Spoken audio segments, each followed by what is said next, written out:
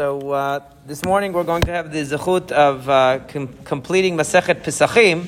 Masechet Pesachim was studied in the Daf Yomi cycle this year, and it happened to work out that just like last year, we were just up to finishing a Masechet, just a couple of days shy of Erev Pesach, so we were in perfect time to have the Siyum today to celebrate. And of course, the Siyum is what allows the firstborn to eat because they're participating in a special meal. And one is exempted from a minor fast like this when they have the opportunity to participate in a Seudat Mitzvah. It's considered a Seudat Mitzvah, a meal of a mitzvah to celebrate the completion of learning. So I've had the zechut for the past 3.5 years to be learning together with our Daf Yomi group, and this is yet another Masechet that we've completed. We're just about halfway through the cycle of the Talmud already together. B'ezrat Hashem we'll be able to finish it.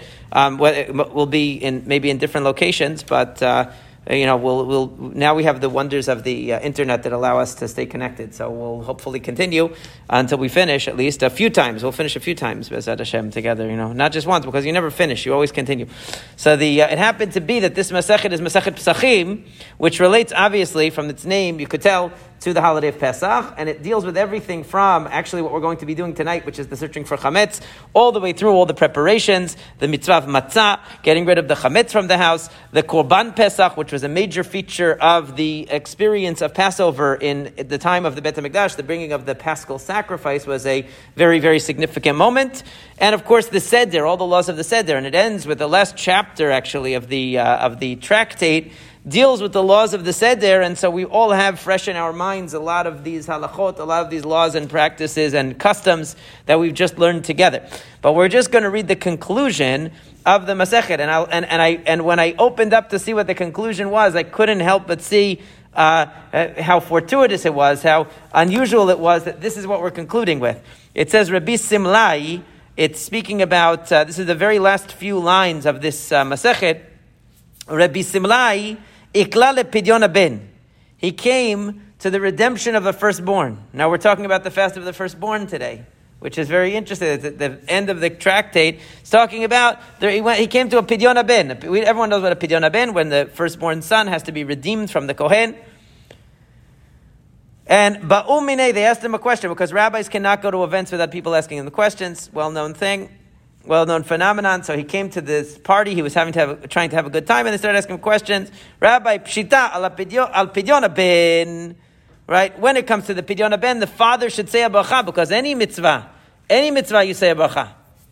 Right? So asher kiddishanu b'mitzvotav v'tzivanu al pidyon ben. That's actually not part of the correct manuscript of the Talmud, but we'll read it anyway. The point is that they would say a blessing. The father says a blessing when he does pidyon ben. Right? Avia ben mivarech. But Baruch Shechayanu v'kiyamanu v'gianu lazman hazeh.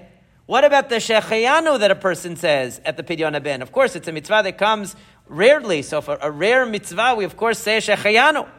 Who says the blessing of Shechayanu?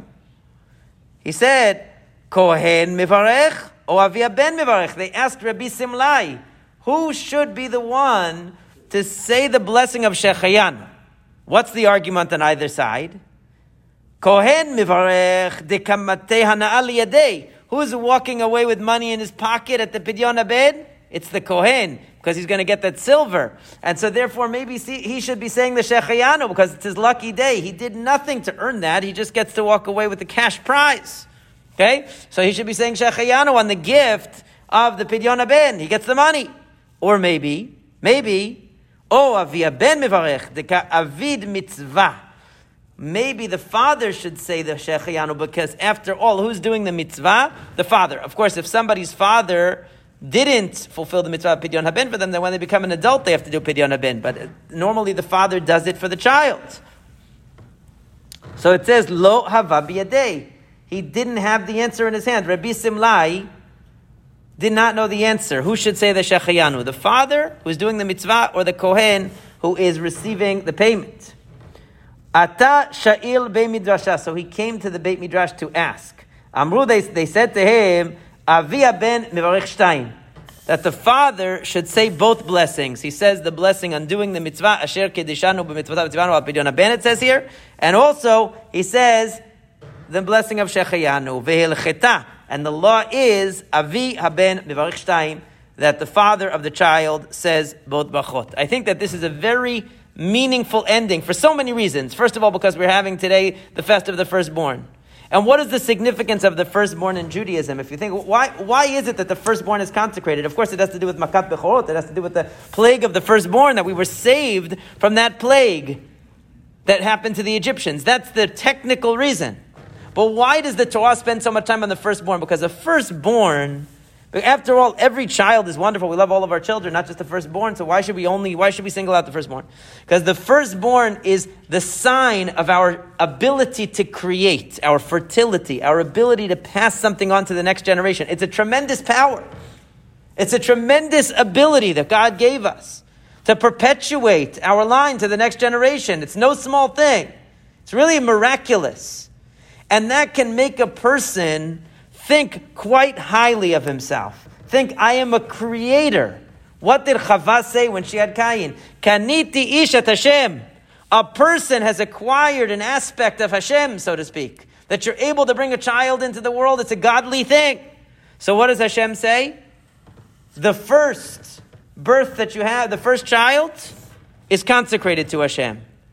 The first fruits, consecrated to Hashem. The first things are consecrated to Hashem to remind us that this creative power, this ability, comes from Hashem and has to be given to Hashem. It has to be used in the service of Hashem. He gave it to us to use for a higher purpose.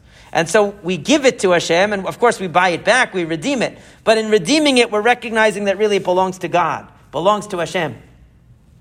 And so what is another concept that we see from this story? Who should say the Shechianu? The guy who gets the money or the guy who does the mitzvah? You see that what's the real joy?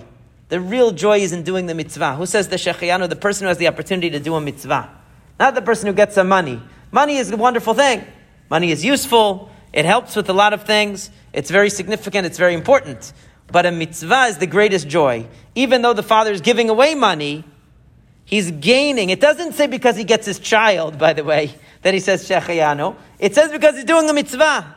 It shows you the value and the love that we attach to mitzvot, that this is what we want to celebrate, that the real winner in the transaction, even though the father is giving money to the Kohen, the real winner is the father because he's doing a mitzvah. And he's remembering that his child is a gift from Hashem.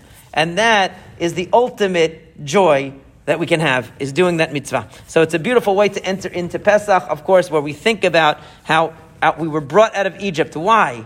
Not just to give us money, not just to give us freedom, not just to give us independence, but so we can serve Hashem, so we can have a purpose in our lives and have the true joy of doing mitzvot, fulfilling the will of God.